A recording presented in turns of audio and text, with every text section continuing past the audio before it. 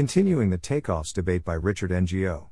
Welcome to the Nonlinear Library, where we use text-to-speech software to convert the best writing from the Rationalist and EA communities into audio. This is Continuing the Takeoffs Debate, published by Richard Ngo on the AI Alignment Forum. Here's an intuitively compelling argument. Only a few million years after diverging from chimpanzees, humans became much more capable, at a rate that was very rapid compared with previous progress. This supports the idea that AIs will, at some point, also start becoming more capable at a very rapid rate. Paul Christiano has made an influential response. The goal of this post is to evaluate and critique it. Note that the arguments discussed in this post are quite speculative and uncertain, and also cover only a small proportion of the factors which should influence our views on takeoff speeds, so in the process of writing it I've made only a small update towards very fast takeoff. Also, given that Paul's vision of a continuous takeoff occurs much faster than any mainstream view, I expect that even totally resolving this debate would have relatively few implications for AI safety work. So it's probably more useful to compare both Paul and Eliezer's scenarios against more mainstream views, than against each other. Nevertheless, it's disappointing that such an influential argument has received so little engagement, so I wanted to use this post to explore some of the uncertainties around the issue. I'll call Paul's argument the changing selection pressures argument, and quote it here at length. Chimpanzees' evolution is not primarily selecting for making and using technology, for doing science, or for facilitating cultural accumulation. The task faced by a chimp is largely independent of the abilities that give humans such a huge fitness advantage. It's not completely independent, the overlap is the only reason that evolution eventually produces humans, but it's different enough that we should not be surprised if there are simple changes to chimps that would make them much better at designing technology or doing science or accumulating culture. Relatedly, evolution change is what it is optimizing for over evolutionary time. As a creature and its environment change, the returns to different skills can change, and they can potentially change very quickly. So it seems easy for evolution to shift from not caring about X to caring about X, but nothing analogous will happen for AI projects. In fact, a similar thing often does happen while optimizing something with SGD, but it doesn't happen at the level of the ML community as a whole. If we step back from skills and instead look at outcomes, we could say, evolution is always optimizing for fitness, and humans have now taken over the world. On this perspective, I'm making a claim about the limits of evolution. First, evolution is theoretically optimizing for fitness, but it isn't able to look ahead and identify which skills will be most important for your children's fitness. Second, human intelligence is incredibly good for the fitness of groups of humans, but evolution acts on individual humans for whom the effect size is much smaller, who barely benefit at all from passing knowledge on to the next generation. Evolution really is optimizing something quite different than humanity dominates the world. So I don't think the example of evolution tells us much about whether the continuous change story applies to intelligence. This case is potentially missing the key element that drives the continuous change story: optimization for performance. Evolution changes continuously on the narrow metric it is optimizing, but can change extremely rapidly on other metrics. For human technology, features of the technology that aren't being optimized change rapidly all the time. When humans build AI, they will be optimizing for usefulness, and so progress in usefulness is much more likely to be linear. In other words, Paul argues firstly that human progress would have been much less abrupt if evolution had been optimizing for cultural ability all along, and secondly that, unlike evolution, humans will continually optimize for whatever makes our AIs more capable. I focus on accumulating culture rather than designing technology or doing science, because absorbing and building on other people's knowledge is such an integral part of intellectual work, and it's much clearer what proto-culture looks like than proto-science. In this post I'll evaluate: are there simple changes to chimps, or other animals, that would make them much better at accumulating culture? Will humans continually pursue all simple yet powerful changes to our AIs? Although it feels very difficult to operationalize these in any meaningful way, I've put them down as illicit distributions with 50% and 30% confidence respectively. The rest of this post will explore why. 1%, 2%, 3%, 4%, 5%, 6%, 7%, 8%, 9%, 10%, 11%, 12%, 13%, 14%, 15%, 16%, 17%, 18%, 19%, 20%, 21%, 22%, 23%, 24%, 25%, 26%, 27%, 28%, 29%, 30%, 31%, 32%, 33%, 34%, 35%, 36%, 37%, 38%, 39%, 40%, 41%, 42%, 43%, 44%, 45%, 46%, 47%, 48%, 49%, 50%, 51%, 52%, 53%, 54%, 55%, 56%, 57%, 58%, 59%, 60%, 61%, 62%, 63%, 64%, 65%, 66%, 67%, 68%, 69%, 70%, 71%, 72%, 73%, 74%, 75%, 76%, 77%, 78%, 79%, 80%, 81%, 82%, 83%, 84%, 85%, 86%, 87%, 88%, 89%, 90%, 91%, 92%, 93%, 94%, 95%, 96%, 97%, 98%, 99%, 1%. Are there simple changes to chimps, or other animals, that would make them much better at accumulating culture? 99%. 1%. 2%. 3%. 4%. 5%. 6%. 7%. 8%. 9%. 10%. 11%. 12%. 13%. 14%. 15%. 16%. 17%. 18%. 19%. 20%. 21%. 22%. 23%. 24%. 25%. 26%. 27%. 28%. 29%. 30%. 31%. 32%. 33%. 34%. 35%. 36%. 37%. 38%. 39%. 40%. 41%. 42%. 43%. 44%. 45%. 46%. 47%. 48%. 49%. 50%. 51%. 52%. 53%. 54%. 55%. 56%. 57%. 58%. 59%. 60%. 61%. 62%. 63%. 64%. 65%. 66%. 67%. 68%. 69%. 70%. 71%. 72%. 73%. 74%.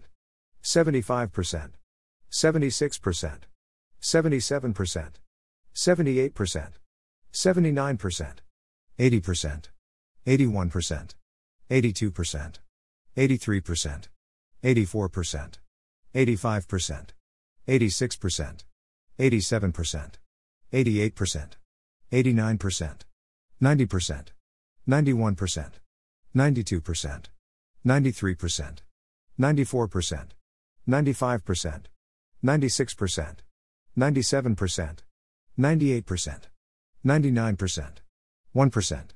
Will humans continually pursue all simple yet powerful changes to our AIs? 99%. How easily could animals evolve culture? Let's distinguish between three sets of skills which contribute to human intelligence: general cognitive skills, for example memory, abstraction, and so on; social skills, for example recognizing faces, interpreting others' emotions; and cultural skills, for example language, imitation, and teaching. I expect Paul to agree with me that chimps have pretty good general cognitive skills, and pretty good social skills, but they seriously lack the cultural skills that precipitated the human fast takeoff. In particular, there's a conspicuous lack of proto-languages in all non-human animals, including some, like parrots, which have no physiological difficulties in forming words. Yet humans were able to acquire advanced cultural skills relatively quickly after diverging from chimpanzees. So why haven't non-human animals, particularly chimpanzees, developed cultural skills that are anywhere near as advanced as ours? Here are 3 possible explanations. Advanced cultural skills are not very useful for species with subhuman levels of general cognitive skills and social skills. Advanced cultural skills are not directly selected for in species with subhuman levels of general cognitive skills and social skills.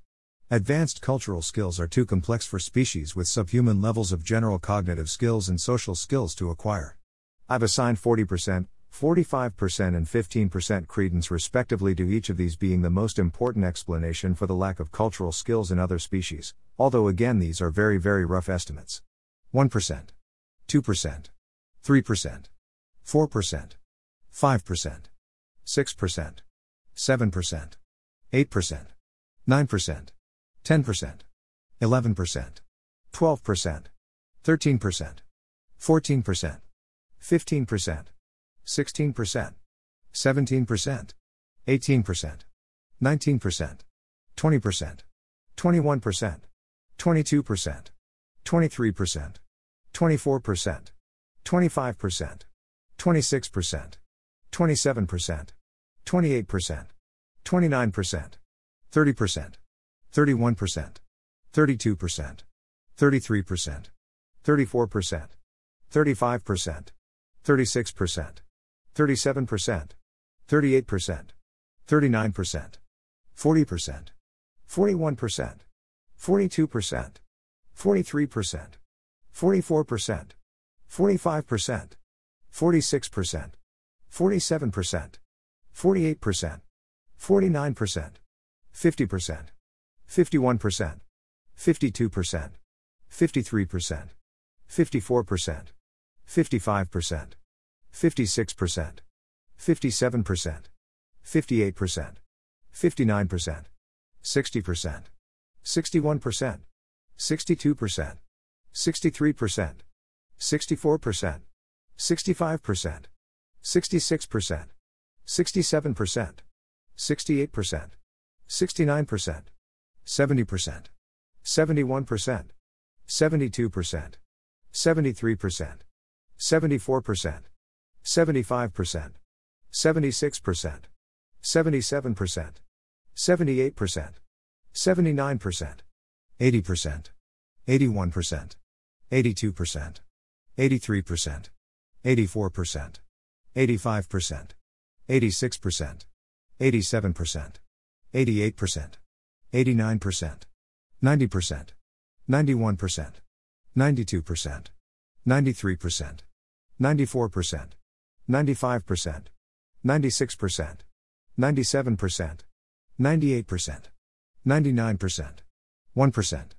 Advanced cultural skills are not very useful for species with subhuman levels of general cognitive skills and social skills.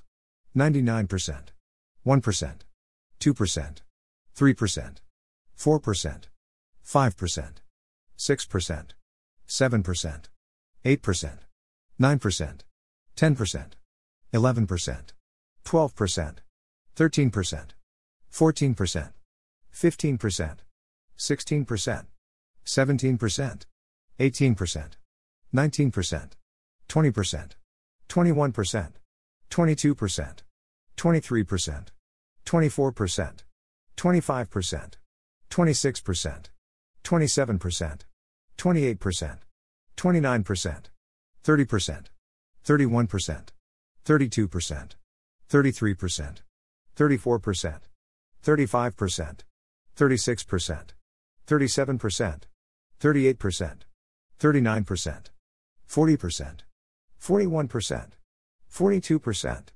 43%, 44%, 45%, 46%, 47%, 48%, 49%, 50%, 51%, 52%, 53%, 54%, 55%, 56%, 57%, 58%, 59%, 60%, 61%, 62%, 63%, 64%, 65%, 66%, 67%, 68%, 69%, 70%, 71%, 72%, 73%, 74%, 75%, 76%, 77%, 78%, 79%, 80%,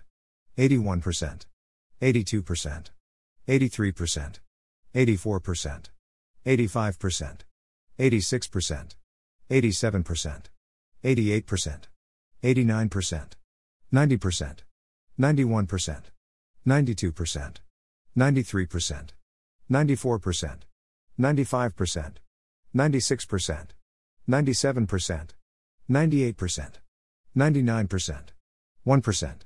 Advanced cultural skills are not directly selected for in species with subhuman levels of general cognitive skills and social skills.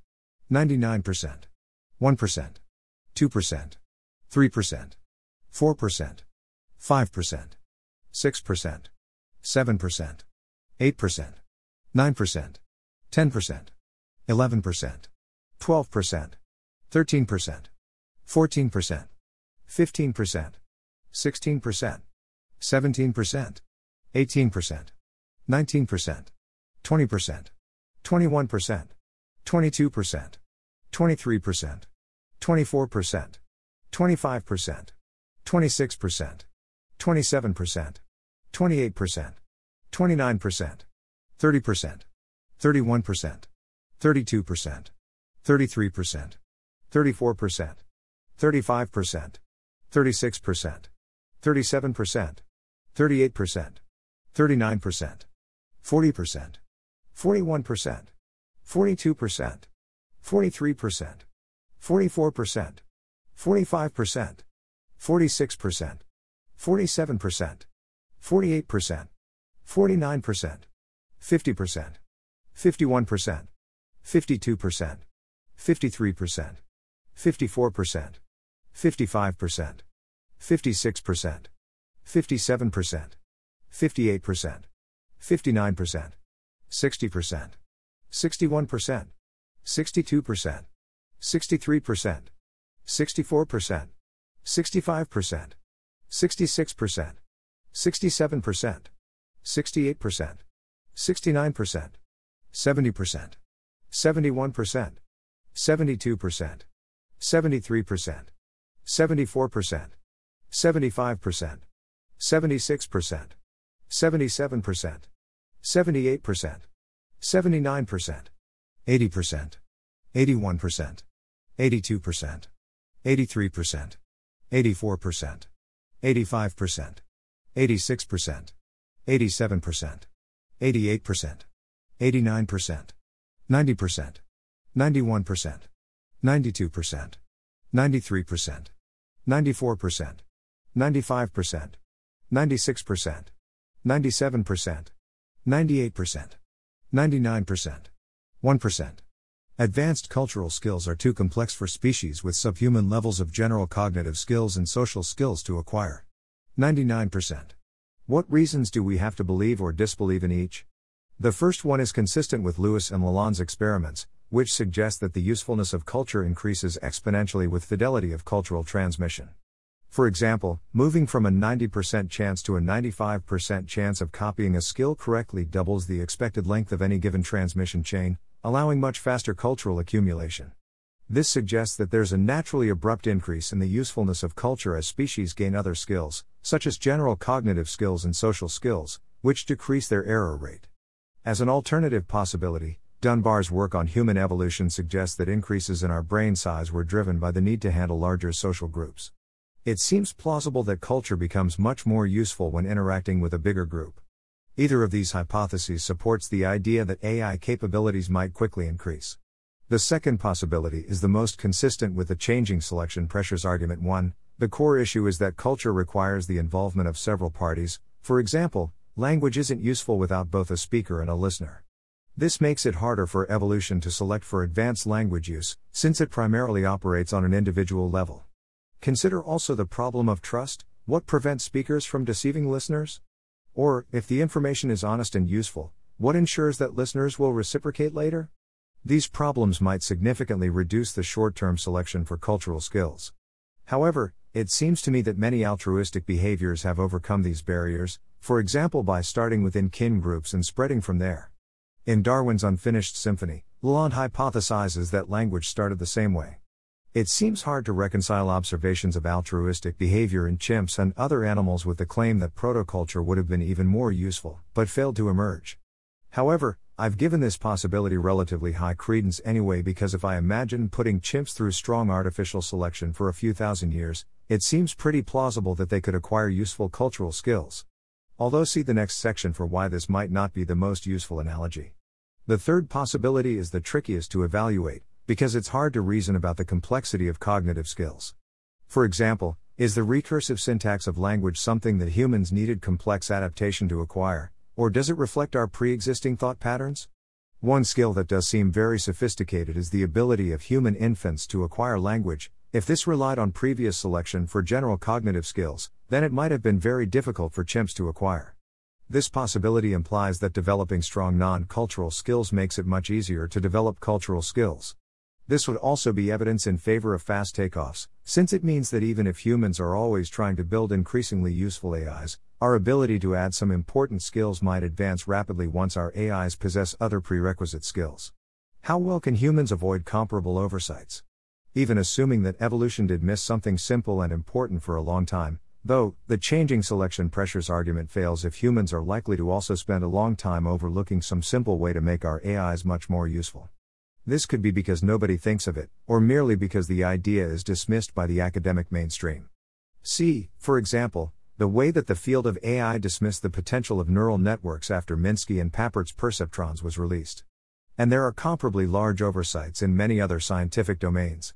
When we think about how easy it would be for AI researchers to do better than evolution, we should be asking, would we have predicted huge fitness gains from cultural learning in chimpanzees, before we'd ever seen any examples of cultural learning? I suspect not to.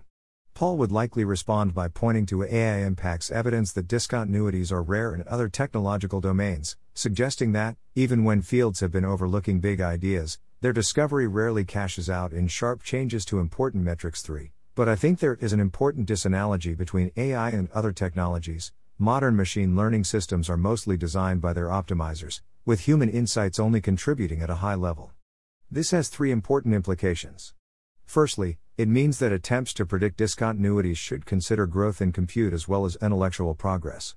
Exactly how we do so depends on whether compute and insights are better modeled as substitutes or complements to each other. That is, whether insights have less or more impact when more compute becomes available. If they're substitutes, then we should expect continuous compute growth to smooth out the lumpiness in human insight. But if they're complements, then compute growth exacerbates that lumpiness. An insight which would have led to a big jump with a certain amount of compute available could lead to a much bigger jump if it's only discovered when there's much more compute available. I think there's much more to be said on this question, which I'm currently very uncertain about. My best guess is that we used to be in a regime where compute and insight were substitutes, because domain-specific knowledge played a large role. But now that researchers are taking the bitter lesson more seriously, and working on tasks where it's harder to encode domain-specific knowledge, it seems more plausible that we're in a complementary regime, where insights are mainly used to leverage compute rather than replace it. Either way, this argument suggests that the comparison to other technological domains in general is a little misleading. Instead, we should look at fields in which an important underlying resource was becoming exponentially cheaper, for instance, fields which rely on DNA sequencing.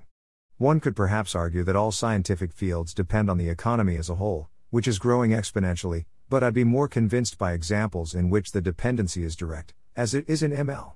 Secondly, our reliance on optimizers means that we don't understand the low-level design details of neural networks as well as we understand the low-level design details in other domains.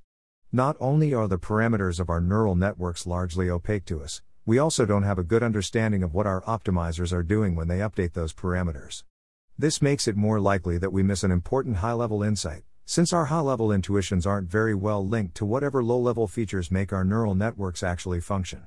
Thirdly, even if we can identify all the relevant traits that we'd like to aim for at a high level, we may be unable to specify them to our optimizers, for all the reasons explained in the AI safety literature. That is, by default we should expect our optimizers to develop AIs with capabilities that aren't quite what we wanted, which I'll call capabilities misspecification. Perhaps that comes about because it's hard to provide high-quality feedback, or hard to set up the right environments, or hard to make multiple AIs interact with each other in the right way. I discuss such possibilities in more depth in this post. If so, then our optimizers might make the same types of mistakes as evolution did, for many of the same reasons. For example, it's not implausible to me that we build AGI by optimizing for the most easily measurable tasks that seem to require high intelligence, and hoping that these skills generalize, as was the case with GPT-3. But in that case, the fact that humans are aiming towards useful AIs doesn't help very much in preventing discontinuities. Paul claims that, even if this argument applies at the level of individual optimizers, it hasn't previously been relevant at the level of the ML community as a whole. This seems plausible, but note that the same could be said for alignment problems in general. So far they've only occurred in isolated context, yet many of us expect that alignment problems will get more serious as we build more sophisticated systems that generalize widely in ways we don't understand very well. So I'm inclined to believe that capabilities misspecification will also be more of a problem in the future, for roughly the same reasons. One could also argue against the likelihood of capabilities misspecification by postulating that in order to build AGIs we'll only need to optimize them to achieve relatively straightforward tasks in relatively simple environments. In practice, though, it's difficult to make such arguments compelling given the uncertainties involved. Overall, I think that the changing selection pressures argument is a plausible consideration, but far from fully convincing, and that evaluating it thoroughly will require much more scrutiny. However, I'd be more excited about future work which classifies both Paul and Eliezer's positions as fast takeoff, and then evaluates those against the view that AGI will merely bump us up to a steeper exponential growth curve, for example as defended by Hansen. Thanks for listening. To help us out with the Nonlinear Library or to learn more, please visit nonlinear.org.